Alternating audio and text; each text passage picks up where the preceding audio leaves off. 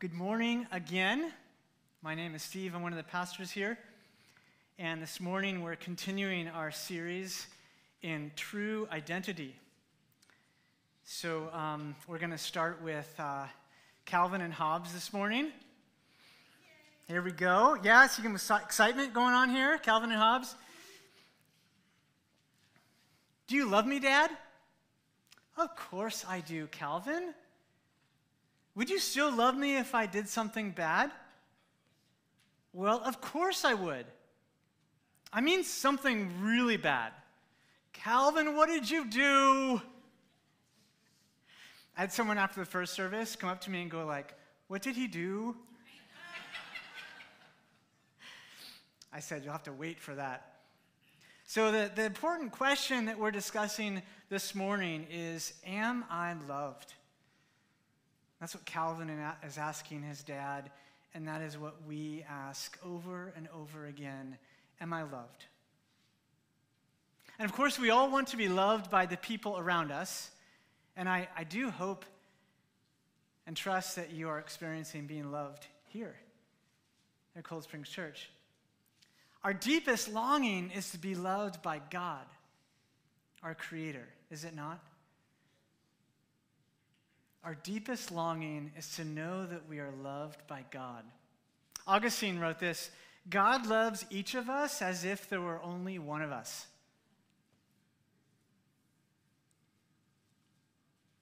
Do you know that God loves you? Are you convinced that God loves you? The Apostle John refers to himself throughout the Gospel of John as the Beloved.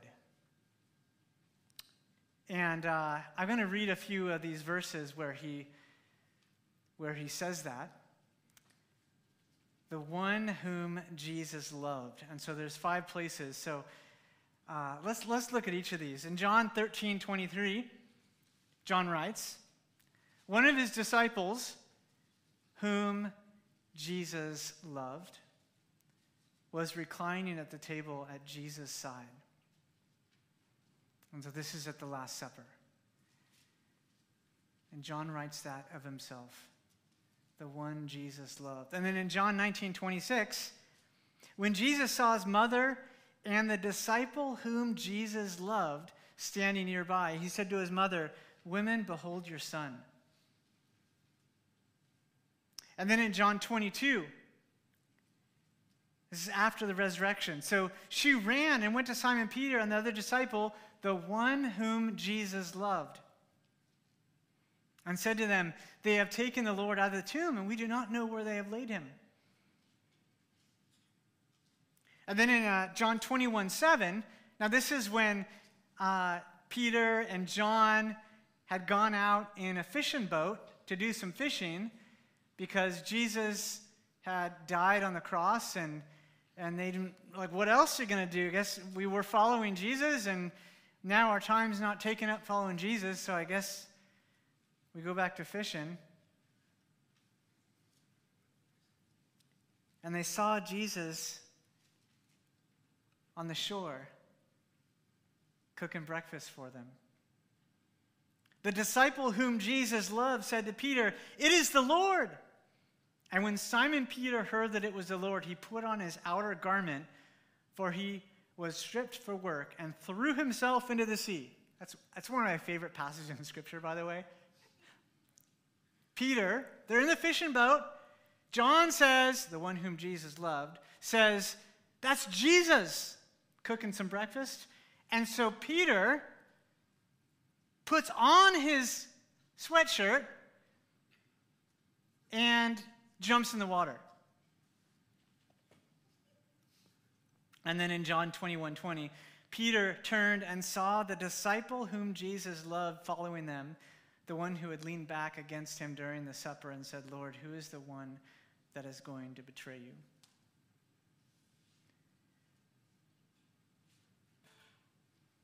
The one whom Jesus loved. That's how John refers to himself. Are you the one whom Jesus loved? And it's funny, we read that in the Gospel of John, and we think, John writes it?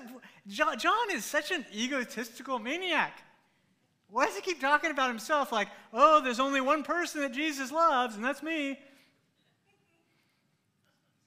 But is that really? No. I mean, just think about it for a second. Think of all the Gospel of John and 1 John, 2 John, 3 John. Are there any other times when John talks about God's love for everyone? Perhaps you think of John 3:16, the first episode of Nick at Night, when Jesus says, "For God so loved the world that he gave his only Son, that whoever believes in him should not perish but have eternal life." For God so loved John only. No, it doesn't say that. For God so loved the world. And there are so many other scriptures that John wrote where John refers to God's love, Jesus' love for everyone. John Piper says this, perhaps this is John's way of saying, my most important identity is not my name, but my being loved by Jesus, the Son of God.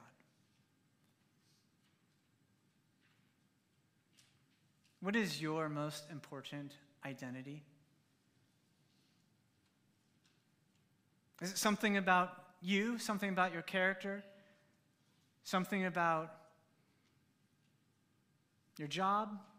Maybe it's your hobbies, maybe it's your friends or family. Or is the most important thing about you that you are Jesus' beloved?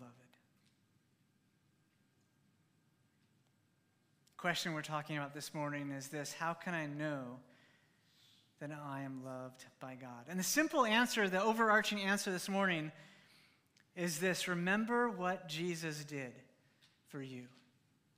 Remember what Jesus did for me, because God has proven his love for me in Jesus. And there's four things we're going to look at through the Gospel of John, 4 ways that Jesus showed his love for us, for you, and for me. Number 1, he came for me. In John 1:14, it says this, "And the Word became flesh and dwelt among us, and we have seen his glory, glory as of the only Son from the Father, full of grace and truth." And the Word became flesh and dwelt among us. So who's the he? Who's the Word? So in the Gospel of John, there are 7 times that Jesus is recorded as saying, "I am blank."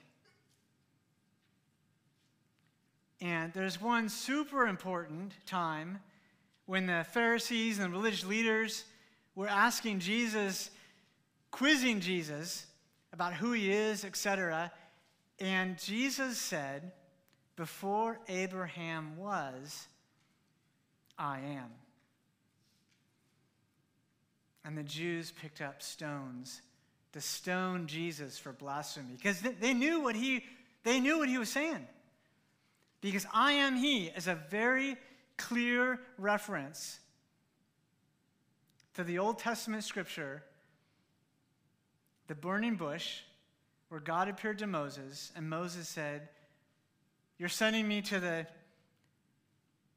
Hebrews to free them from slavery in Egypt? Well, why are they going to believe me? Who should I tell them sent me?" And you remember the words of God? God said to Moses, "Tell them that I am sent you. I am who I am, Yahweh." And so when Jesus said, "Before Abraham was, I am," they knew exactly who Jesus was claiming to be. He was claiming to be Yahweh, the Lord. And then there are 7 instances in the Gospel of John where Jesus refers to himself as Yahweh. "I am blank." I want to read those to you. I am the bread of life. I am the light of the world.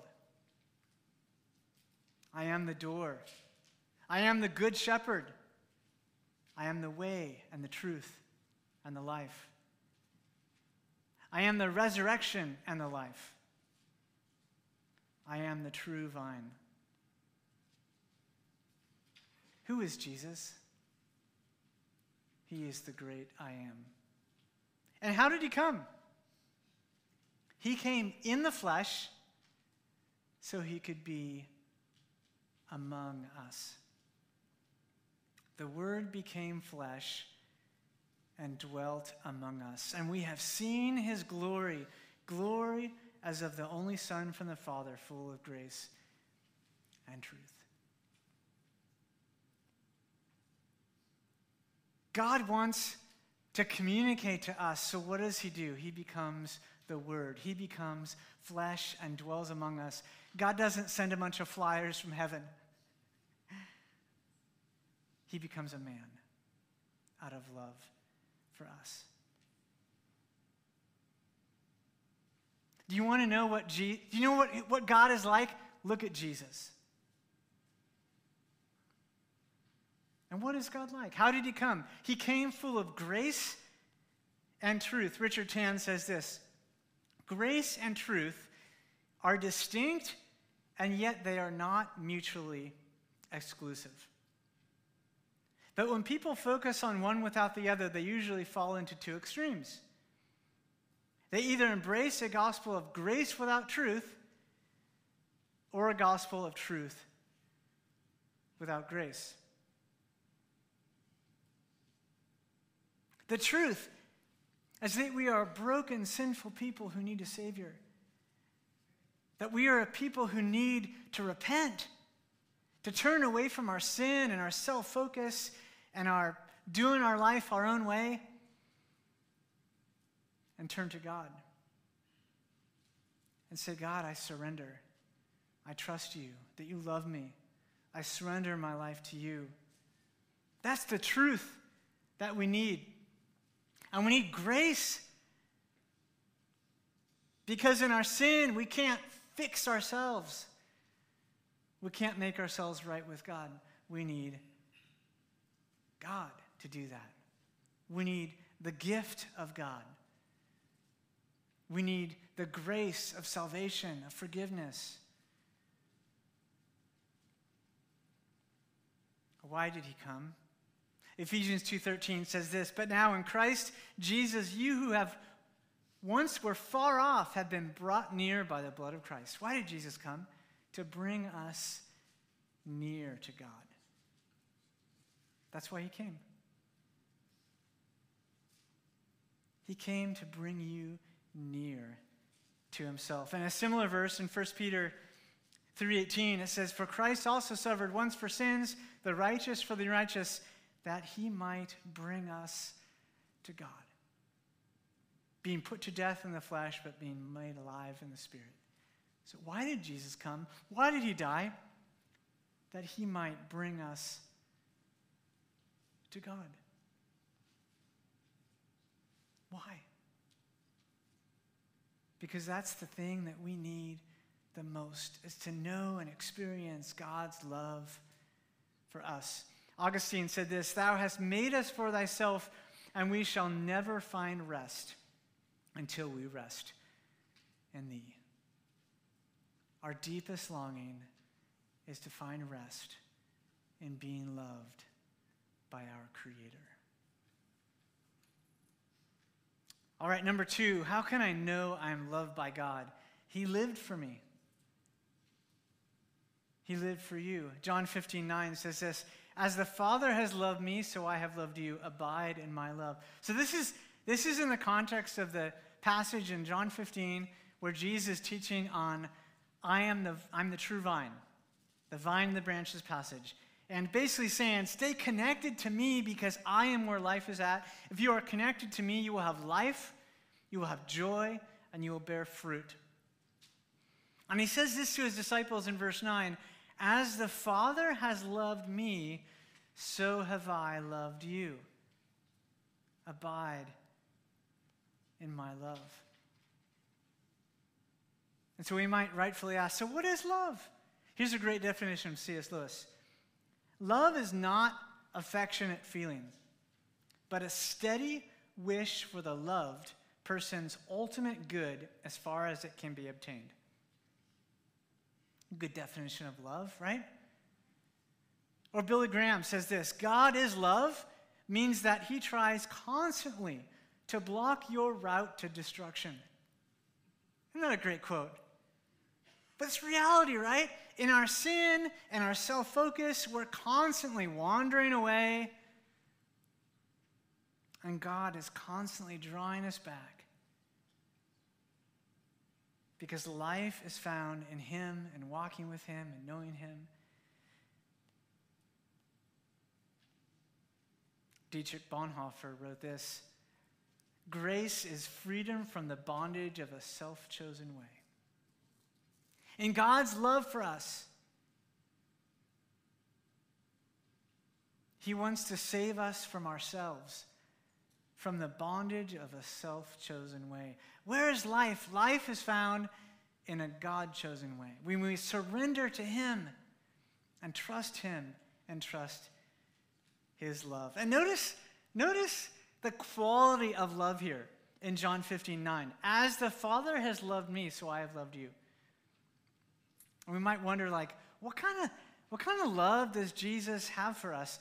And Jesus himself tells his disciples this, and us as well. His love for us is the same as the Father has loved him. So how much does the Father love the Son?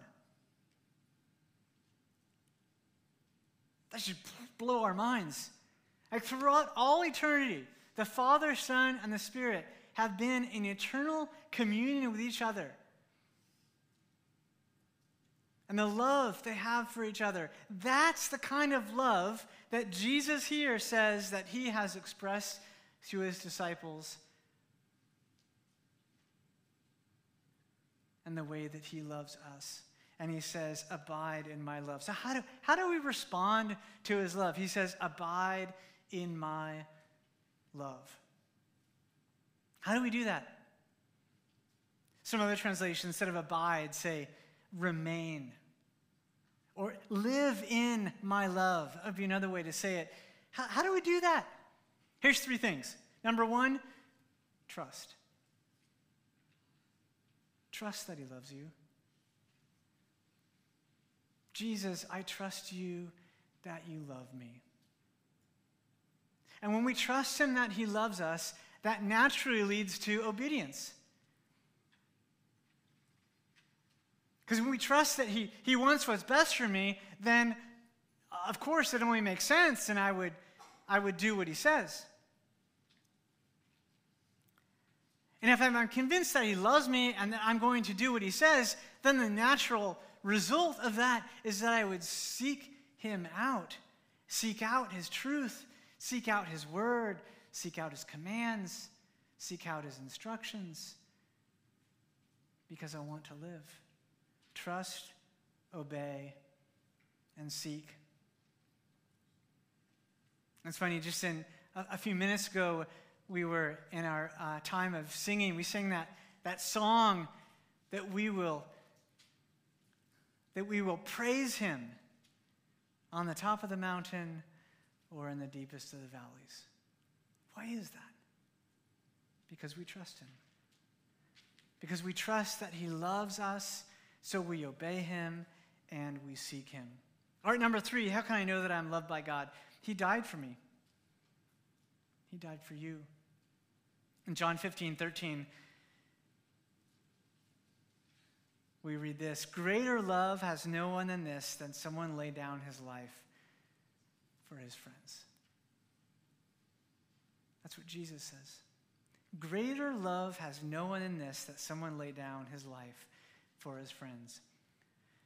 Love and sacrifice. Here's a great definition of love from Grant Howard.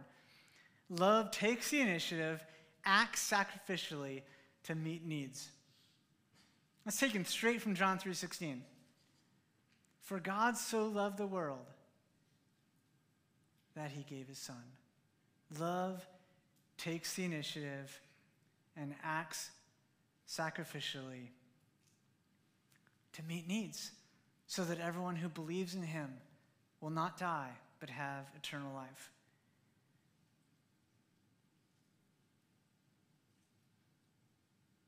And it says here in verse 13 of John 15, Jesus says here, greater love has no one than this, that someone lay down his life for his friends. He calls you his friend. He called his disciples his friends. And by extension, he calls us his friends. In John 15:14, he says, you are my friends if you do what I command you. And then the very next verse, in 15:15, he says, no longer do I call you servants, for a servant does not know what his master is doing, but I have called you friends, for all that I have heard from the Father I have made known to you.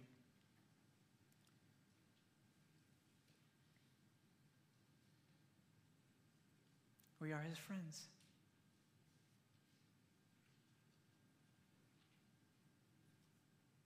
First Peter 2:24, it says, he himself bore our sins in his body on the tree that we might die to sin and live to righteousness.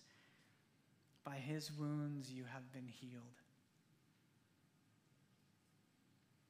Sin leads to death. And we are stuck. We are completely stuck in that cycle of sin leading to death. And then Jesus steps in and dies on a cross, hung on that tree, that we might die to sin and live for righteousness. He broke the cycle. His death on the cross frees us from the sin equals death. By his wounds you have been healed. Have you ever experienced failure? Dumb question. We all have, right? You're a bunch of failures, right? We're all a bunch of failures. Here's a great example. So some of you know, like in the very early part of my career as a pro baseball,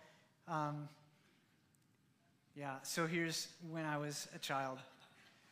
I didn't play pro baseball, but I think this was my first baseball game.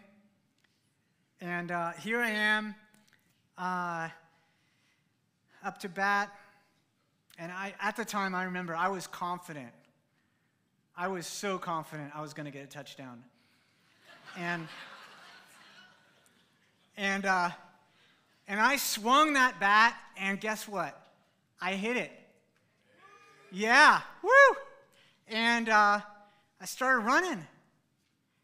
And you can see in the picture, can you tell that helmet, can you, Matt? That helmet looks pretty big, doesn't it? And as I was running, the helmet kind of settled more and more on my head and over my face.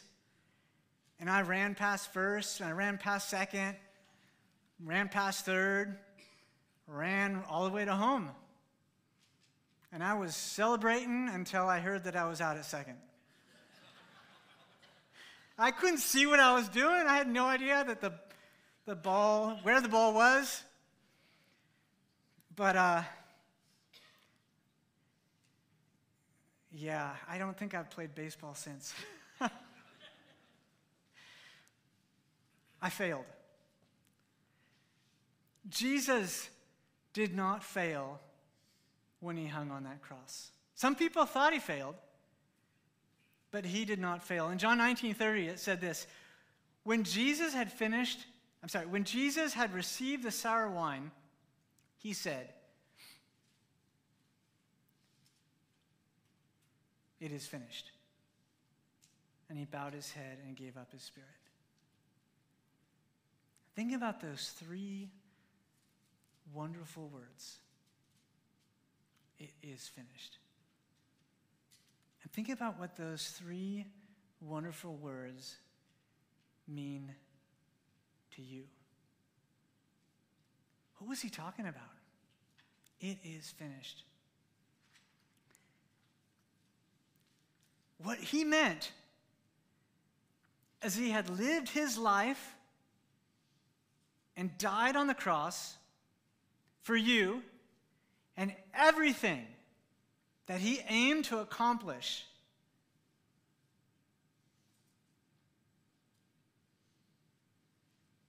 he did it. Every single one of your sins and my sins that he meant to take care of on that cross, he took care of it. They're forgiven. And he bowed his head and gave up his spirit. He did it. He did what he came to do. Number 4, how can I know that I am loved by God? He rose from the grave for you and for me. John 20:19-20 says this: on the evening of that day, the first day of the week, the doors being locked where the disciples were for fear of the Jews, Jesus came and stood among them and said to them, "Peace be with you." And when he had said this, he showed them his hands and his side, and then the disciples were glad when they saw the Lord. So what does the resurrection mean for you and for me? So 4 things I want to highlight this morning as we wrap up. Number 1, the death of death. The resurrection of Jesus is the death of death. Jesus came and stood among them. He's like, "Hey guys, I was dead, but now I'm alive." Death has been destroyed. That is amazing news. Apostle Paul says this in Corinthians 15, "When the perishable puts on the imperishable and the mortal puts on the immortality, then shall come to pass the saying that is written, death is swallowed up in victory." O death, where is your victory? O death, where is your sting? Jesus has destroyed death.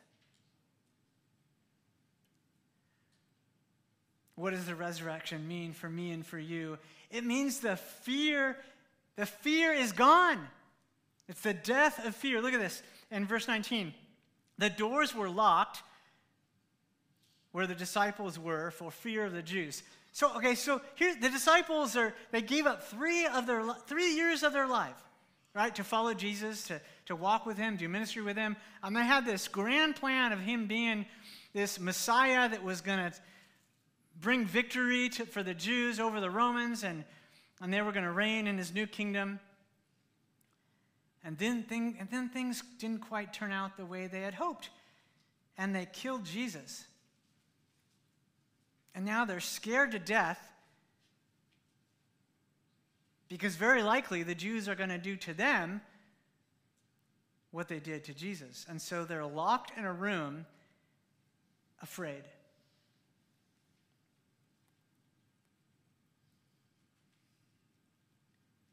And we all know over the coming weeks what happens is they see Jesus over and over again, and he shows them that he's alive. And the Holy Spirit comes in Acts chapter 2, and are they afraid any longer? They are not. They are bold, proclaiming the gospel to the ends of the earth, and we all know what happens. 10 out of 11 of those disciples were killed for their faith in Jesus.